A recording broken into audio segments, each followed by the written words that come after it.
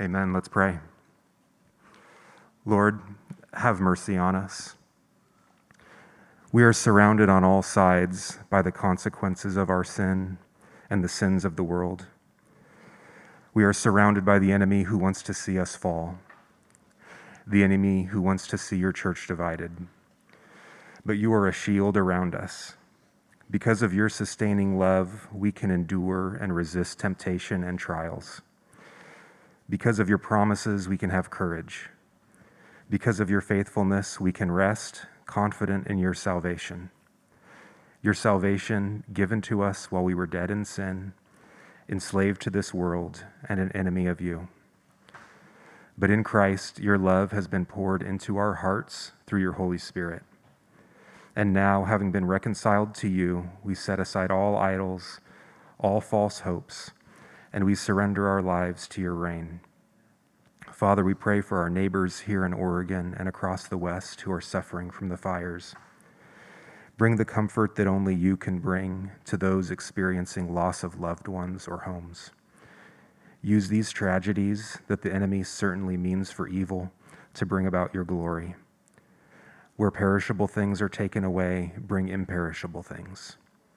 Bring peace that outweighs all fear. We pray that you would keep safe all of those who are fighting the fires and working to care for those affected. Give them strength and energy. Bring help from the weather. And for all of us affected by the smoke, we pray that you would bring relief, especially for those who are at particular risk from the air quality. As disciples, Lord, we commit ourselves to continued learning about you, your kingdom, and your ways. Give us wisdom as we examine how we use our time. Help us to set aside worthless things that seek to deceive us or bring confusion and strife into our minds. Instead, we commit to regular study of your word. We commit to speaking to one another of your good ways. We commit to speaking to one another truthfully about sin, knowing fully the consequences of wickedness. We've learned that your glory has a weight to it. Let that weight bring gravity to our lives, keeping us from being swept away by lies and rumors. Like the tree by the stream, we long to be rooted in life-sustaining truth. We open our hearts now to your Holy Spirit. Help us to learn from your word and faithfully apply what we learn in the community of faith. In Jesus' name, amen. Amen. Amen. Why don't you have a seat? Thank you, Ryan. And you can grab your Bibles and open up to Acts chapter 2. That'll be the first place we turn to. Acts chapter 2. I'm glad to see all of your faces. It's been a touch and go situation day by day, as I'm sure it has been for each of you. I'm glad to see you safe and sound. Please continue to pray for the folks affected by the fire. Many of your family and friends may even be affected by it, but as well as the folks who are on the front line of the fire.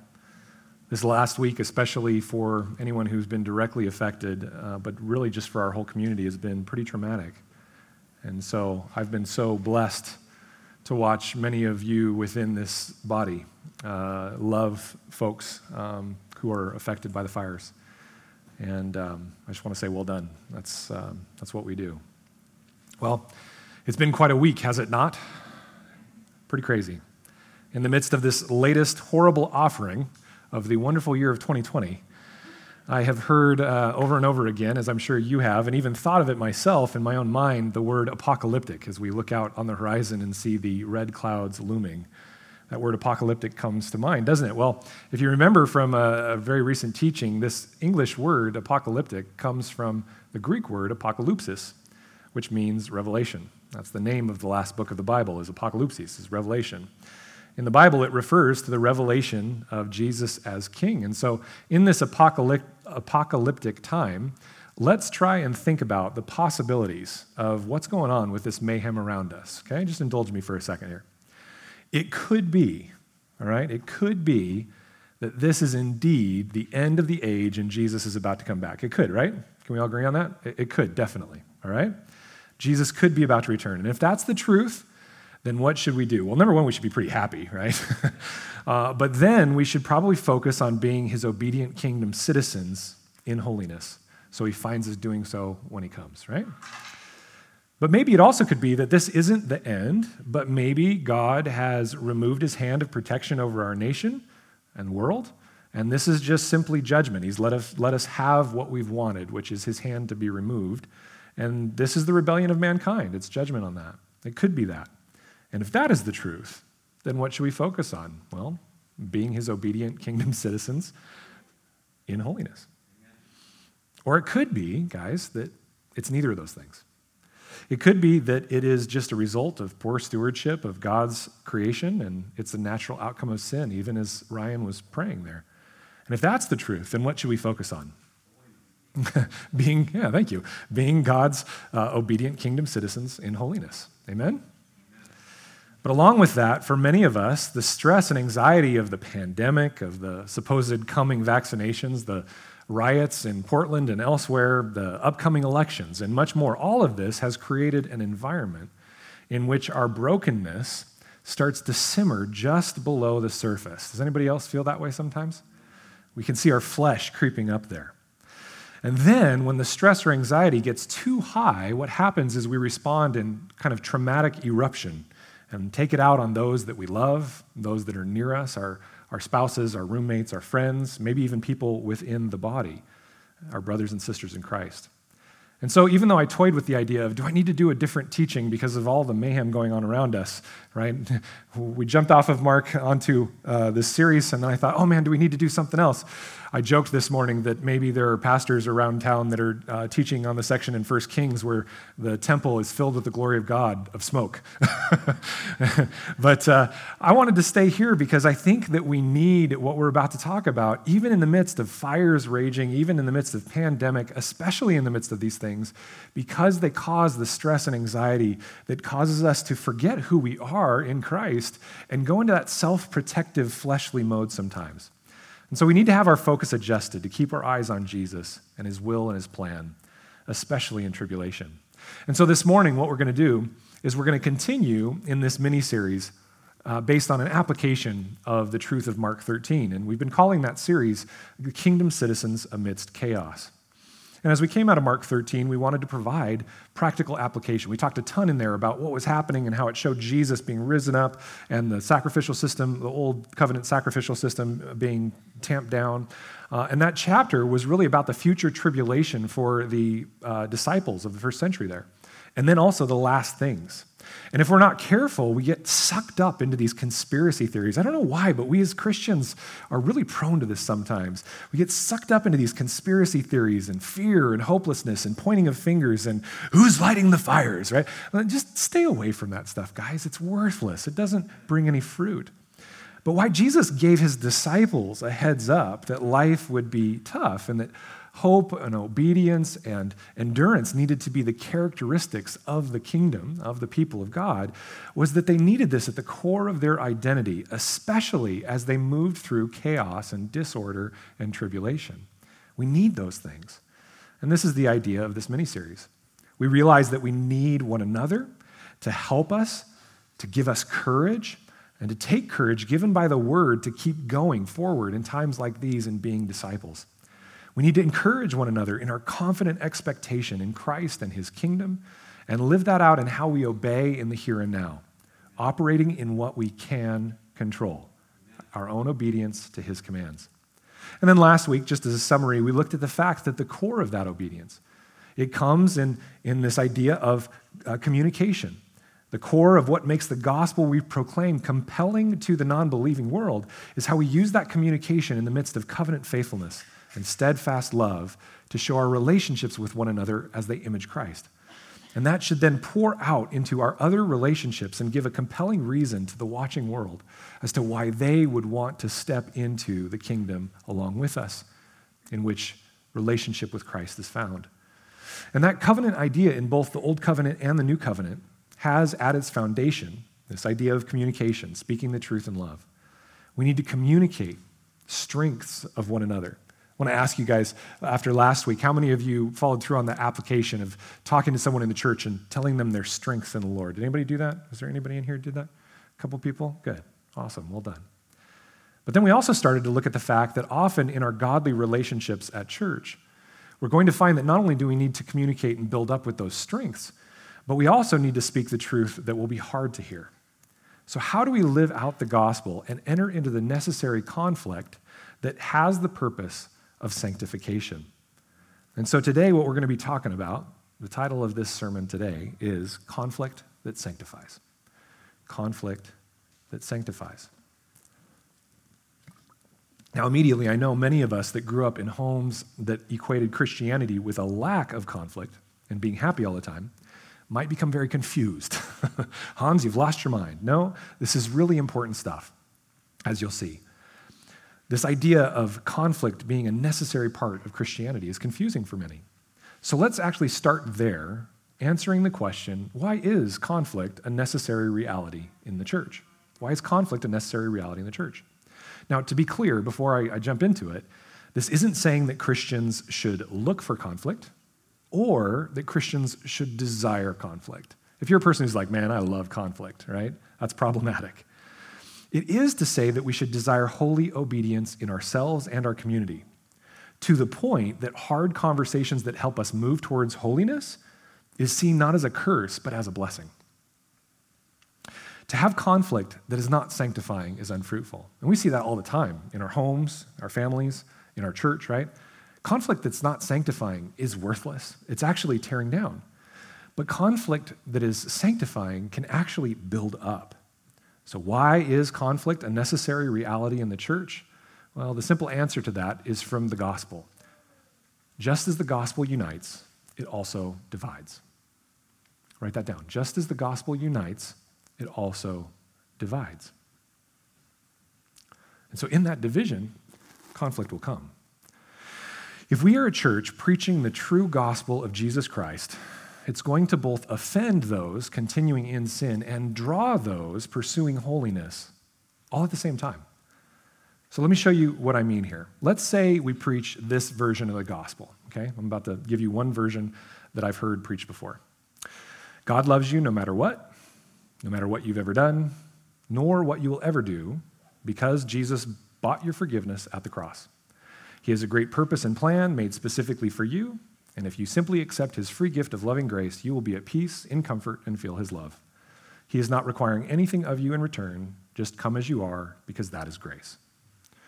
Now, if we preach that, someone might say it's a little bit weird. They might say, well, I don't believe in God anyway, right? But it would be very hard to use that gospel to offend anyone. There's nothing offensive in it at all. If you're offended by that, you are literally the most sensitive person on the planet. This gospel makes Jesus actually sound crazy when he says in both Matthew and Luke, "Blessed is the one who is not offended by me." Now, why on earth would anyone be offended by the good news I just gave about Jesus if that is the true gospel? Well, I would submit to you that the reason it's not offensive is because it's a false gospel. There are pieces of that gospel that I just said that sound biblical and even close to the truth, but overall, it's a false gospel because it's missing some very important pieces. What is the true gospel that both draws and offends at the same time? Well, it's still based in love and forgiveness. That's never going away. But it starts somewhere else. It starts with the bad news. You see, the Creator God is good, holy, loving, and just. That's awesome. That's not the bad news yet. But he created us in his image to be his holy priests within his creation, to steward his creation and give glory to his name. But rather than responding with humility and submission and thankfulness and gratitude, what we did is we responded with pride and arrogance and rebellion, putting ourselves as the authority. And that bent of sinful rebellion and thirst for chaos that was there in the garden, and that thirst for disobedience is at the core of our humanity. It's in our flesh until the day we die, with the Spirit waging against it. And if God had never intervened, that spirit of disobedience would have been rightly destined for an eternity of contempt from a just and righteous God. To be connected to him is to know life. Without him, to be divided from him is to know eternal death. So look with me at what awaits anyone who refuses his call to be his kingdom citizens and to be in relationship with him. This is Daniel 12:2. And many of those who sleep in the dust of the earth shall awake. This is speaking of resurrection. Some to everlasting life. Those are his people that are in his kingdom. And some to shame and everlasting contempt. And just to be clear, this word contempt in the Greek, it means hatred. If you don't know Jesus and you're an enemy of him, then resurrection will lead to eternal hatred from him. That's what that says. Here's another one from Matthew 25:46. It says, and these will go away into eternal punishment, but the righteous into eternal life. And just in case you might tend to think this means destruction, so you can live it up now, and then at judgment you will cease from existing, let's talk about what hell will look like in eternity. This is Revelation 20:10. The devil who had deceived them was thrown into the lake of fire and sulfur, where the beast and the false prophet were, and they will be tormented day and night forever and ever. I don't know about you guys, but I have a new appreciation for fire and smoke. I don't want any part of it, especially for eternity. If we persist in our rebellion and pride without repentance, then we are in danger of an eternal fate that is punishment, hatred, suffering, and torment. Now, dear friends, that is not because God is sadistic. It is because he is a just judge. Rebellion against the eternally loving, eternally existing Creator receives an eternal existence in division from him. Our sinful and rebellious hearts cry out against this. I even find my heart as a Christian, when I read this, I go, ugh, right? We want to cry out, who does he think he is? That's unfair. That's offensive. I don't deserve that. But see, this is the reason we need to hear the good news, is because he's not sadistic. He actually gave himself so that we don't have to go that route. What Jesus brought is good news. You see, God, in his steadfast and faithful love for his creation, chose a covenant people, Israel, the tribe of Abraham, from whom he raised up his Messiah, his son, Jesus the Christ, to save all mankind from that destruction. And rather than me tell you what the gospel is, let's turn to Acts 2, where you're at there, and look at verse 22, and we're going to have the Apostle Peter tell us what it is. And just for the sake of time, I'm going to skip over some of the Old Testament references here, but we're just going to read through it. Verse 22.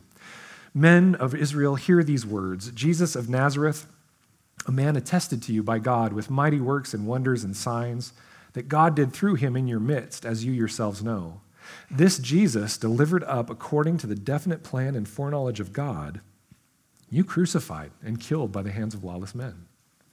God raised him up, loosing the pangs of death, because it was not possible for him to be held by it.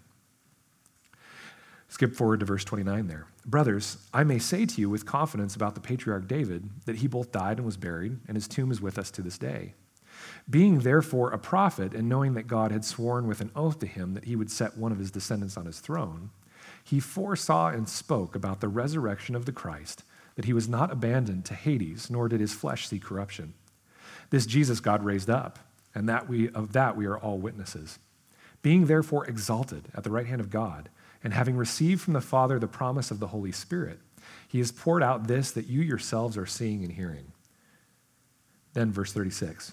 Let all the house of Israel therefore know for certain that God made him both Lord and Christ, this Jesus whom you crucified. Now when they heard this, they were cut to the heart and said to Peter and the rest of the apostles, Brothers, what shall we do? Peter said to them, Repent and be baptized, every one of you, in the name of Jesus Christ, for the forgiveness of your sins, and you will receive the gift of the Holy Spirit. For the promise is for you and for your children, and for all who are far off, everyone whom the Lord our God calls to himself. You see, the good news is spelled out very specifically here, that Jesus was killed as a sinless sacrifice in our place. He was our perfect scapegoat, so to speak, that took on our sins and took the wrath of the triune God upon himself. Not just the Father, but the Father, Son, and Holy Spirit. And because of this, we are forgiven of our sins and reconciled to God. And then he was raised in victory because God is greater than our sin or death. He was victorious over our rebellion so that he could then break its power in our lives. He was enthroned and then exalted as both Savior and Lord and King. He was given all authority over the lives of those that he purchased with his own blood. He poured out his Holy Spirit, the Spirit of God, into the hearts of the people that he died for, to reflect him to a world that needs to know his holiness and love. And he did all of this not because we deserve it or earned it, but because of his grace. Amen. And as a response to this, he calls us to two things: repentance, which is the turn to worship him from what we used to worship and let our behavior follow, and to be baptized. To be baptized is an outward sign of inclusion into the new covenant community of God as you become a member of his body, belonging to one another in your local expression of that body.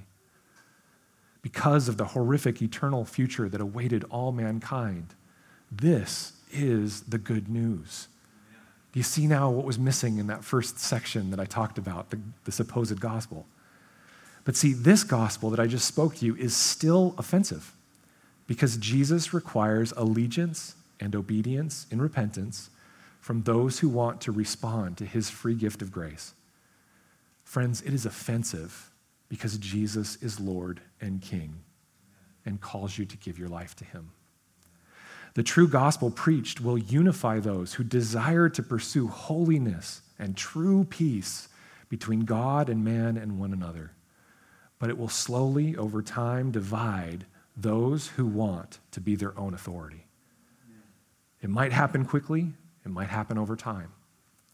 But just as the gospel unites, it also divides. When sin becomes present in a community that's pursuing holiness, it should cause division.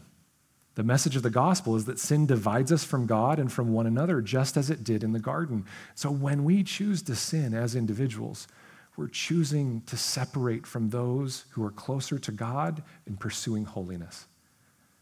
It causes division. Now, if we repent the moment internal or external conviction comes, that sin can be dealt with. It can be forgiven, and reconciliation and unity in Christ can flourish if it's dealt with quickly. But if we don't, if we persist in sin, division will come between those pursuing the gospel and those that are not. And unfortunately, this will outwardly look like conflict. The unfortunate reality is that rather than engaging in this hard and heartbreaking work, many within the church and in many churches have instead embraced a false gospel that excuses and even justifies unrepentant sin in their midst. Or they simply avoid it for fear of man and desire to be liked. But sin left alone in the community of God's new covenant people grows roots of bitterness quickly, and it spreads. This is why Paul used the picture of yeast in a lump of dough when he talked about it. He was writing to the church in Corinth who was dealing with some sin in their midst, and they were operating in a place where they thought, oh, we're being so loving, we're continuing to walk with this person. And Paul writes to them and says, you guys are boasting in this supposed love, but it's just enablement. It's not actually love. Look at what he says, 1 Corinthians 5:6. Your boasting is not good. Do you not know that a little leaven leavens the whole lump? You see, a large part of why God calls Christians into a community when they become his own is that we need one another to hold us accountable and to help us peel back the blinders when we have justified our own sinful actions and attitudes. I don't know about you guys, but I have multiple trophies at home for justification of my own sin. Is there anybody else in here that's like that? I am so good. I'm like a professional at justifying my own sin. And so very rarely in my life have I just had this Jesus moment where the Spirit overcomes me and I'm like, oh, I need to repent. It's happened, but I can probably name on one or two hands the number of times it's happened.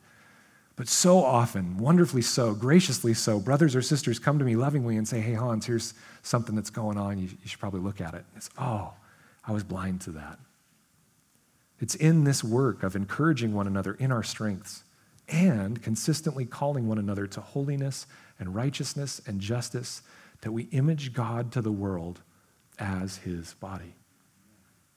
In the letter to the Hebrews, the author echoes this idea, and I've taken you there recently as well, but it's so important. Go to Hebrews 3:12 again with me.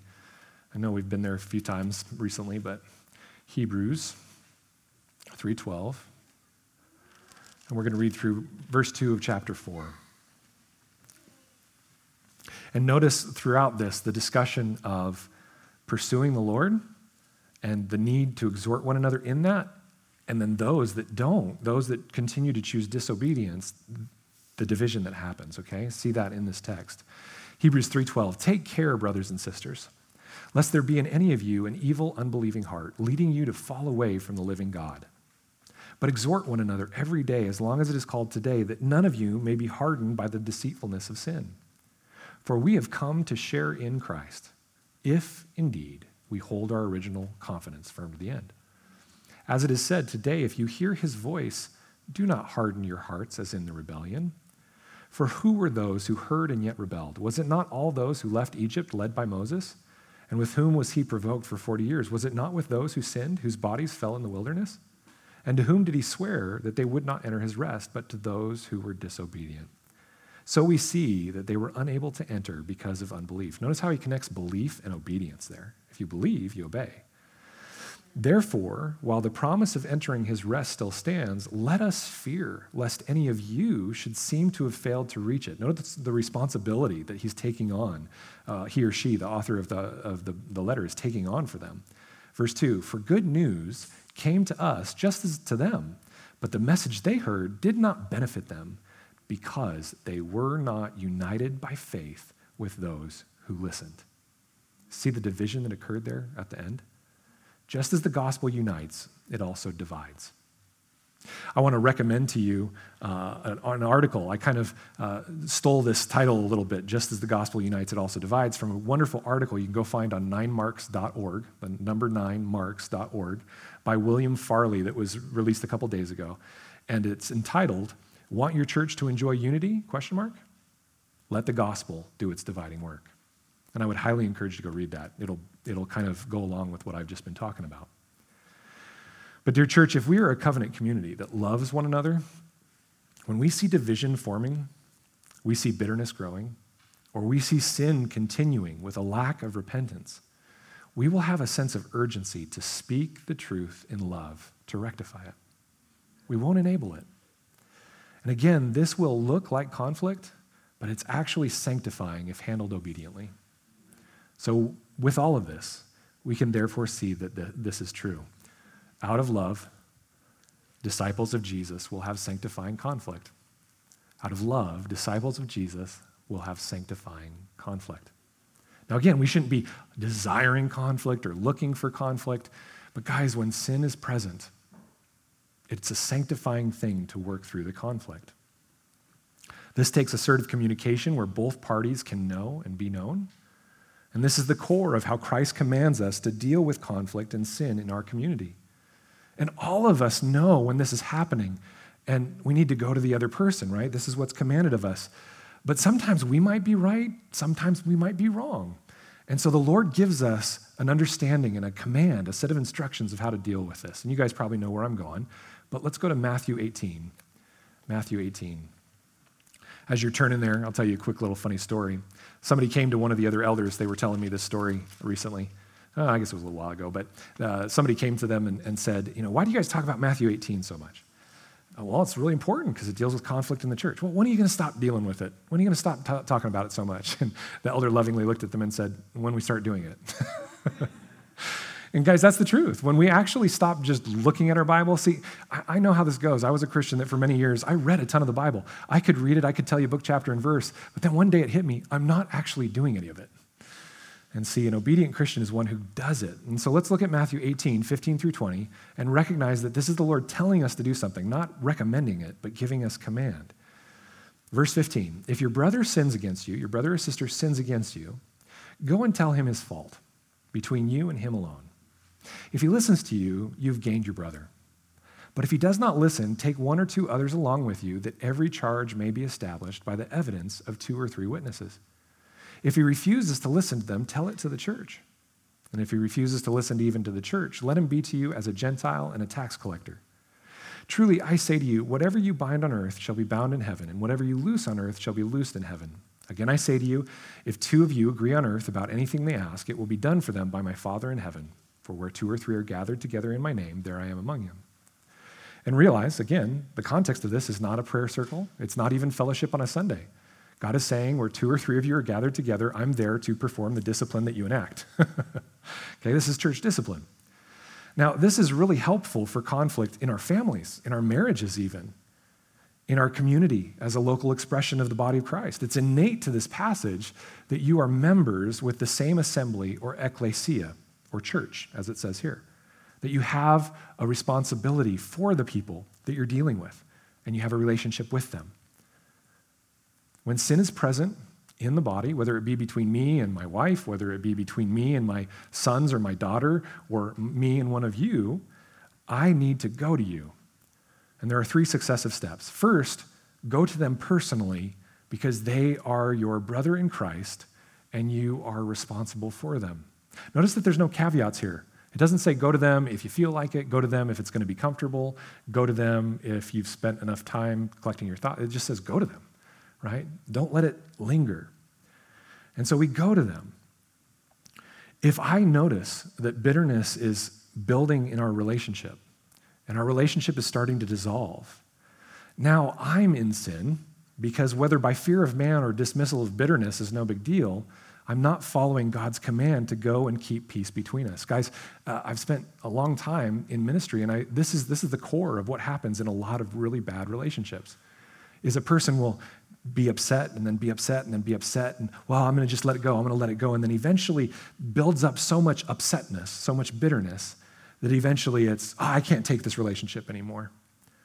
And that's a cancer in the midst of God's body. It actually mars the gospel of Christ.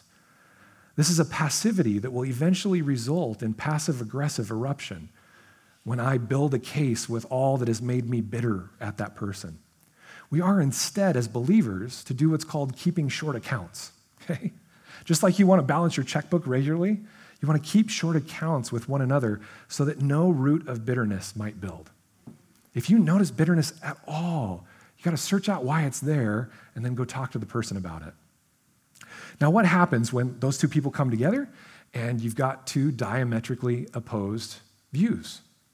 Well, what happens oftentimes is that the people try and then they go their way and they go talk to other people. If you're one of those people that's being talked to by somebody who's in conflict with someone else, you need to ask them, number 1, did you go and talk to him?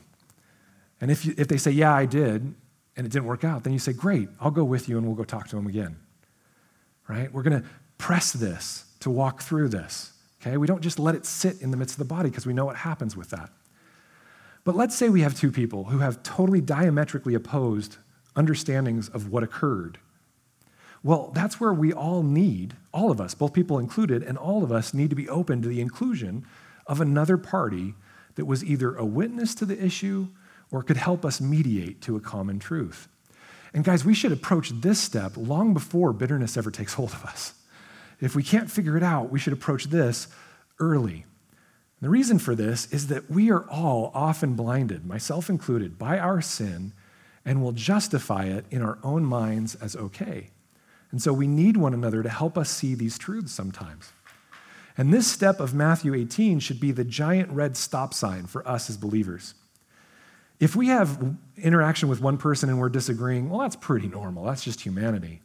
But if we then have 2 people come, and then 3 people come, and then 4 people come, and then maybe the whole church body come to us, and these people have evidence of the fruit of the Spirit in their lives that are coming to us, and if they come with a common truth, with the same issue, we need to hear it and respond in humility, not defensiveness and justification. And we need to decide and make that up in our minds before it happens. Because guess what? When you're in the midst of the conflict, are you probably going to make it up then in your minds? Not at all. If you've started to justify, it doesn't matter if the entire army of the United States comes to you and says you're in sin, you're probably going to still justify it. When it comes to our sanctification as part of the body, often our growth in our blind spots comes when our brothers and sisters are motivated in love and with the end goal of my sanctification and God's glory to come to me and let me know about those blind spots. And this is also the place where we, as the person bringing the correction, we may be told that it's actually not sin. And guys, in our society of hypersensitivity, we need this step. Because if I'm really bummed out, let's say, Sarah Campbell, right? I'm really mad at her. And so I go to Sarah and I'm like, you sinned against me. And she's like, I don't think that's sin. No, it is sin. Well, I just don't think it is. Well, then maybe we need to bring in a third party to explain the situation to them And I could get told, yeah, Hans, that's not sin. You're being too sensitive. Calm down. And then I need to repent because I falsely accused someone else. See, that's that step. And that step is important because if we're calling something sin that's not sin, we're actually the one doing the harm. We need this help from one another based on biblical truth to understand maybe when we need to let something go and just continue forward in reconciliation. We're going to talk about that a little bit next week. If there is any sign of repentance in the midst of either of these first two steps, then the party bringing the charge against the other needs to forgive immediately and choose to remember their sin no more. Well, Hans, what happens if they do the same sin again? Well, then you deal with that sin again and you say, now I'm noticing a pattern. Well, you're supposed to forget it. No, don't ever forget it. Walking in forgiveness is choosing to remember no more like the Lord does. It's not forgive and forget. That is not a Christian idea. Forgive and choose to remember no more as long as repentance stays put. Where do I get that from? I get that from the Lord. If I say, Lord, I am so sorry for, committing that horrendous, horrific act, and he says, you're forgiven, just like it says in 1 John. But then I do it the rest of my life in continuous unrepentance, is he going to choose to remember it no more? No, he's going to give righteous judgment. But if I stand in repentance and continue fighting against that sin for the rest of my life, he's going to forgive as I show that repentance on a regular basis. Now, unfortunately, this second step does not always work. And so, in the sad case where a brother or sister has had sin brought to them, and rather than repent, they instead justify their actions and then just continue on in it, well, then it's the responsibility of the new covenant community to let them know that they're playing with fire and come to them as a last-ditch effort to call them to repentance and to put down their pride. This is where we as the church here in Matthew 18 would come to someone and let them know we are in doubt that they are still walking within covenant faithfulness to the Lord and to his people. And if we believe that someone in prideful rebellion may be messing with eternal damnation because of their sin, or we see that their activity is harming the body, then we're going to act with urgency to warn them and call them back to repentance. Guys, if hell is real, then this is actually love to go to them and call them back. Look at what Paul says in 2 Thessalonians. And if you read the context of this, he's not actually talking about some horrific sin that we would classify in our current day. He's talking about laziness. This is actually in the context of someone who's wanting food but not working within the community. And he says, go tell them they need to work in order to eat. And he says, if they don't obey, look at what he says here in 2 Thessalonians 3:13 through 15. As for you, brothers, do not grow weary in doing good. If anyone does not obey what we say in this letter, take note of that person and have nothing to do with him that he may be ashamed. Now pause there for a second. This is where everybody freaks out with church discipline. Are we supposed to shun people who don't repent? No, of course not. Well, that's what that sounds like. Well, notice the very next line. Right as he says, don't have anything to do with him, he says, do not regard him as an enemy, but warn him as a brother. You see, when somebody who shows that they're in unrepentant sin goes out of our body, we don't shun them. We don't tell them, I'm never going to talk to you again. What we do is we maintain the relationship as long as they'll have it. But when we see them, guess what we say? Hey, how you doing? Good to see you. Have you repented yet? And then the next time we see them, hey, how you doing? Good to see you. Have you repented yet? Hey, how you doing? You get the drift here, right? We call them to repentance. What happens if they just move on and say, I'm not going to deal with it? That doesn't change your faithfulness to them because it's the same faithfulness that the Lord's asking for them. Well, Hans, doesn't time remove sins? Not if you've never repented from them. Well, Hans, what about sins that I've long forgotten? Get on your knees and say, Lord, like David did, if there is any unknown sin in me, I repent. And I pray for you to reveal that to me so I can repent to anyone I've harmed. Friends, do you see why conflict that comes from dealing with sin in our midst is actually motivated by the love at the core of the gospel? This should never be done, ever from a place of self-righteousness, but a pleading from a contrite heart that knows that each of us, myself included, are within a hair's breadth of falling into sin ourselves. This is why Paul says this in Galatians 6:1. Brothers, if anyone is caught in any transgression, you who are spiritual should restore him in a spirit of gentleness. Keep watch on yourself, lest you too be tempted. Friends, we have been given a huge responsibility, not just to keep ourselves in obedience to God, but to exhort one another to that obedience as well. We bear a responsibility for ourselves and for everyone in our body. And this, dear friends, is why hard conversations need to happen in the body of Christ, so that we collectively are a body made up of individuals who are pursuing the holiness of God and obedience to his kingdom reign.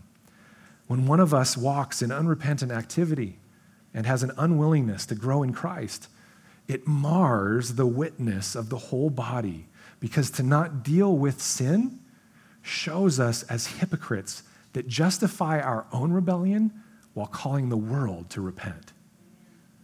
Do you remember how we began a few weeks ago with the idea of the control box? This picture here, if you're hearing this for the first time, there's some paper copies on that back table back there. This is the control box where we act in what we can control and we accept what we can't control, and everything else, ceaseless striving and learned helplessness, is from the flesh. What we are given for responsibility for in the body is relationships within the body. We're not actually given responsibility for the non-believing world around us. Did you know that? Somehow, Christianity over time decided that we were responsible for the non-believing world, and yet we let sin run rampant in the church. It's what you see if you look at most Christians' Facebooks, unfortunately. They're busy telling the world how to repent, but inside the church, they justify their own sin. Take a look with me at where I get this from in 1 Corinthians 5. Would you go there with me? 1 Corinthians 5. We're going to be in verse 9.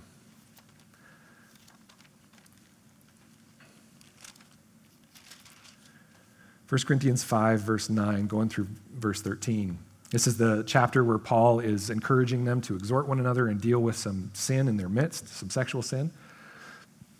Notice what he says in chapter 5, verse 9. I wrote to you in my letter not to associate with sexually immoral people. Not at all meaning the sexually immoral of this world, or the greedy and swindlers or idolaters, since then you'd need to go out of this world. In other words, you'd need to step off the planet.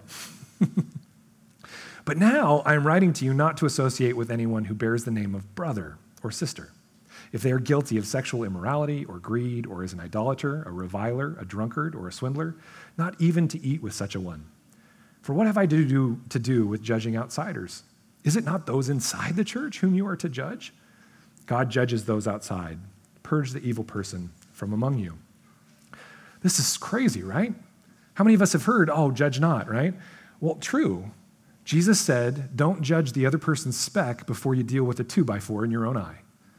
So there's the part where we need to be introspective and constantly working in the midst of the Holy Spirit to deal with our own holiness. But then it says, don't judge the world. It's not our job. Really?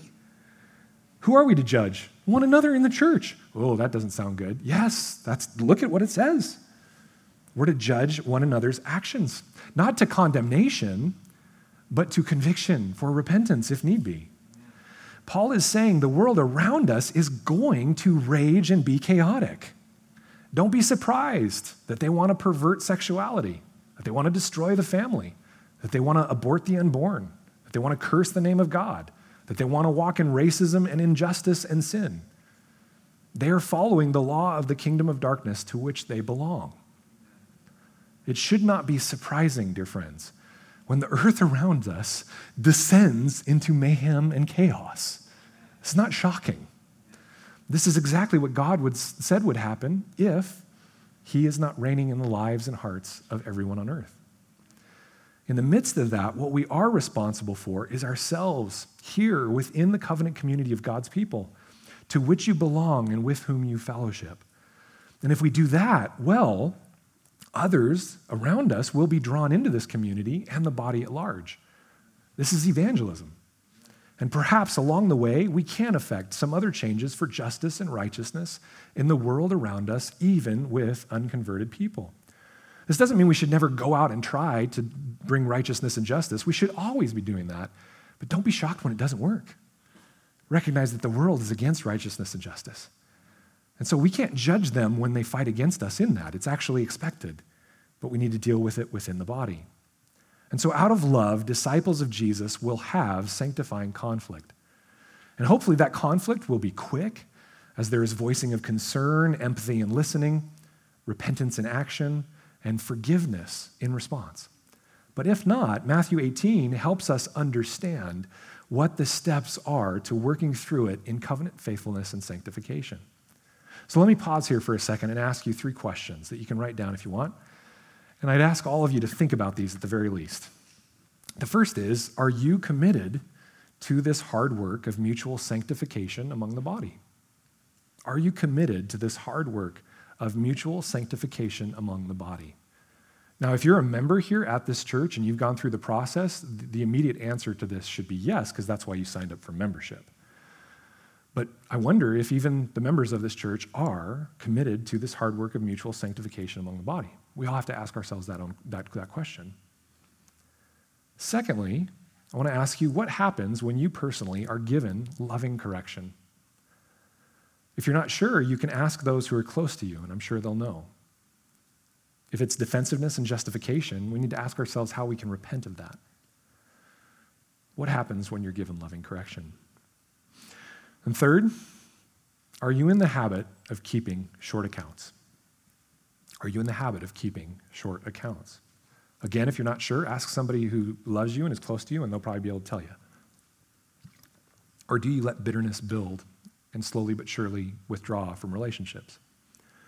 From this, we need to ask, are there conversations that we need to have where you know that bitterness has grown towards someone?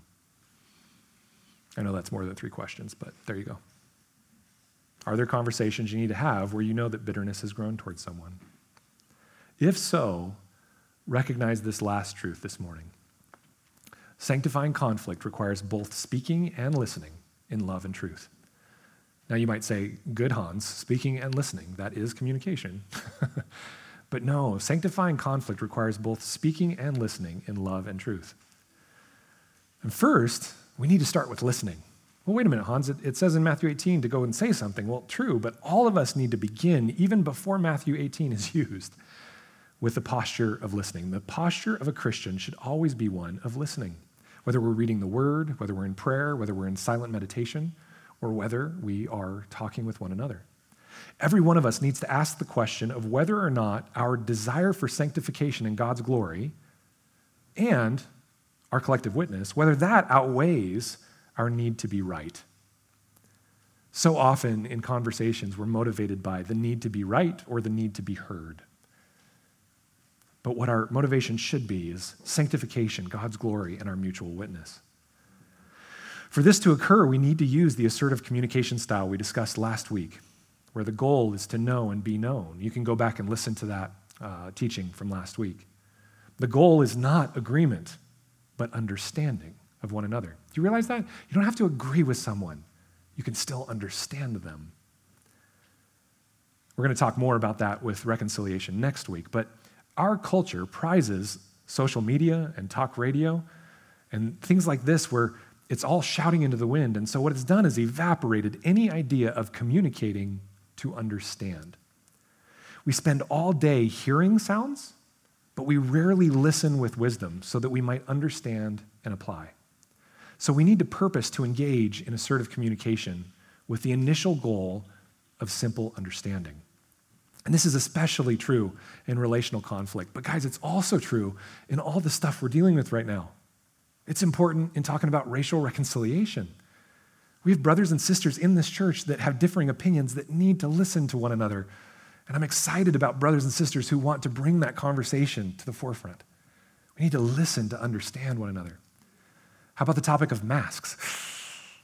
We need to listen to understand one another. In all these things, understanding is key. We don't have to agree, but we need to listen to understand. And we know that we've understood when we're able to briefly summarize and empathize with what the other person was communicating to us, and then also reflect what we think they mean. And so phrases are useful like this. It seems like you feel this because of this. Or, I hear that you need or want this. Or, what I hear you saying is this. Do I understand you correctly? And then give them a chance to help clarify your understanding. If we're prepared with this posture of listening, God will be able to speak to us through his people and his word. So this week, I have some application for you. As you communicate with other humans, I want to challenge you to focus on listening to understand, not to respond. In fact, try and remove the response until after you completely know you've understood. See how that goes. But then, once we've got that posture of listening, we also need to speak in loving truth. So many Christians just don't speak at all, as I said earlier, when bitterness starts to grow. If you're developing bitterness, you need to speak. It's part of your responsibility within this body. But before we speak, we need to come to a place where we look at our motivation. If my motivation is, I need to speak because I want the other person to know how hurt I am, we're in a bad place and we shouldn't say anything. But if we come to them out of a motivation of, I love that person so much that I need them to know that what they did actually broke our relationship, and I want them to grow in Christ. If that's your motivation for bringing something to someone, now you're in a good spot. Well, Hans, how do I get there? Prayer. A lot of prayer for that person. And then you go to them. Well, Hans, you said I need to go to them immediately when they sin. If your motivation is, I need to enforce for them how badly they hurt me, you're probably not in the right heart space to do so. Go to them when your motivation is for them, not for yourself. And when you're ready to speak, I want to give you a tool, and we'll finish up with this, for assertive communication that's based in what's called nonviolent communication. There's a wonderful book on it I can recommend to you if you want to talk to me afterwards. It's a way you can assure yourself that you are staying in that assertive communication category we discussed last week, while also approaching the person in kindness and humility. And here's the cool part. You can remember it with a simple tool you've already got with you. Your hand. Everybody raise one of your hands, okay? If you got 5 fingers, great. If not, use the other hand, right? But if you got 5 fingers, you can do this, all right? So first, give me your thumb. Everybody show me your thumb, okay? Go to the person and ask them if they have time to talk about the issue. Name the overall issue and say, I'd like to talk about this issue. Is this a good time? Good time or bad time? Good time or bad time? If they say it's a bad time, then say, great, when can I talk to you later about it? And schedule a time, okay? And also, go to them and say, I want to talk to you about this issue. We have a tendency, I think, to go and say, I want to talk to you, bum, bum, bum, right? And what happens then? Immediately, the other person's wall goes up. Oh, no, what's this about, right? I'll tell you guys that I'm just going to confess a little bit of my fear. When people make appointments with me and they don't tell me what they're about, I don't sleep that night. I just don't. So to love me, tell me what you're meeting with me about beforehand, okay? Because I want to know what's going on. So is this a good time to talk about this issue or a bad time, all right? Get it out in the open. Secondly, everybody show me your pointer finger, okay? Pointer finger. Point to the facts. Point to the facts. Not at the other person. Point to the facts. Avoid judgments and interpretation and jumping into your feelings and jumping into what you want from them. Stick with what is verifiable by other witnesses or agreeable by both parties. This is where you come to a common truth, and this is the first step to reconciliation. We'll talk about this a lot next week. There's a major reason why we can't come to any agreement on racial reconciliation is because we don't have a common truth about the history of this country. Got people over here who are saying, oh, gee, the slaves really loved being enslaved because they had good masters, right? I say that sarcastically because if you study the history, that's just not true. And then you have people on the other side saying, no, actually, we have a horrible history, and that is true. So how do we get to the place where we can come to a common truth? Well, we need to do that before we can start moving forward in racial reconciliation, okay? So we need to point to the facts first, and in our interpersonal communication, we need to say, what I saw, what I heard, what I witnessed, is this. And then the other person can give their perception. Come to a common truth, right? It may take some compromise, but you'll get there. Once you have that in place, this builds a common experience from which you can further communicate, okay? Next is your feelings finger, and I'm going to ask you to show me all 3 so far. Don't show me just your feelings finger, right? That middle finger there. You guys get why that's the feelings finger, right? I don't have to spell that out for you, right? Pastors aren't supposed to do that, okay? So that middle finger, okay, that's the feeling finger. And that's where you come and you say, you know what? This is what I saw. This is what I witnessed. And I'm coming to you because I have a need for this. All right? Not I need you to do something, but I have a need for this. That way you're not attacking. I have a need for peace. I have a need for reconciliation. I have a need to get rid of this fear I've got going on. Okay? Or sorry, I skipped over one. Your feelings. I went to number 4. Your feelings. I feel that, and avoid words that are attacking. Okay, here are some ones that are attacking. Harmed, hurt, unheard, dismissed. If you say to someone, I feel unheard, what did you just do? You accused them of not hearing you. I feel dismissed. What just happened? You accused them of dismissing you. Okay? So stay away from feeling words that imply judgment or feelings words like if you say, I feel that you did this. Stay away from that. State your feelings. I feel sad. I feel alone, right? That's one we can claim. And then number 4, that's the one I skipped to earlier, use your ring finger, okay, to remember to speak covenantally about what you need because of that feeling. Okay, covenants and needs, all right? Number 4, your needs. I have a need for, if I say I'm feeling alone, I have a need for your love, your companionship. Notice how these are all very vulnerable things to say. They're not attacking. Okay? So we've got, is this a good time? This is what I saw, okay, pointing to the facts. Naming your feelings without attacking, stating your need, and that's why you're coming, that's your motivation to talk to them. And then lastly, your pinky finger. Everybody show me your pinky finger, okay? Pretend like you're British drinking tea, okay? Your pinky finger. This is where you want to make your request. This is where you want them to pinky swear with you, right? Okay? That's how you can remember it. This is the request. Would you be willing to? Would you be willing to? Now, Hans, why not just come to them and say, repent? Isn't that what we're supposed to do? Well, you can, but you're probably going to get defensiveness. But if you come to them and say, hey, here's what's going on, would you be really willing to repent on this? What you've done is you've offered it to them. You haven't jammed it down their throat because they have the choice to take it or not, right? And don't say, would you please, right? Because a lot of times we'll say that in almost an attacking way, but would you be willing to? And in the case of a person who says, no, I don't want to repent, all you can control at that point. You can't force them to repent. You can't force them to change. You can then only let them know what their unwillingness to engage your request means for your relationship. And then you can take the next step commanded by your king. So if you go to your brother in Christ and you say, hey, this way that you're interacting with me, this last event that I saw, this is what I felt about it, I'm coming to you because I want peace between us. What I need from you is this. Would you be willing to do that, right? And if they say, no, I'm not going to do that, you can go pack sand. Then all you can do is look at them and say, you recognize that that's really going to harm our relationship, right? Yeah, I do. Okay, that breaks my heart. That's all you can do. And call them to repent. You can't force them. This is what Jesus does. Hey, leave everything and come follow me, right? Give up your life. Come with me. No, I'm not going to. Okay. This is the kind of communication that Jesus used. And so I hope that in giving this tool to us, we can help starting to speak the truth in love in a very meaningful way. And so I'll put this online this week, and you can take it, print it out. I got this from a wonderful friend up in Portland who I just went to one of her workshops. Her name's Dr. Martindale, awesome psychologist, and she used this, and I just found it applied so much to what we're talking about. So I want to ask you as we finish up, what sanctifying conversations do you need to have in this body to love one another and restore unity and true peace?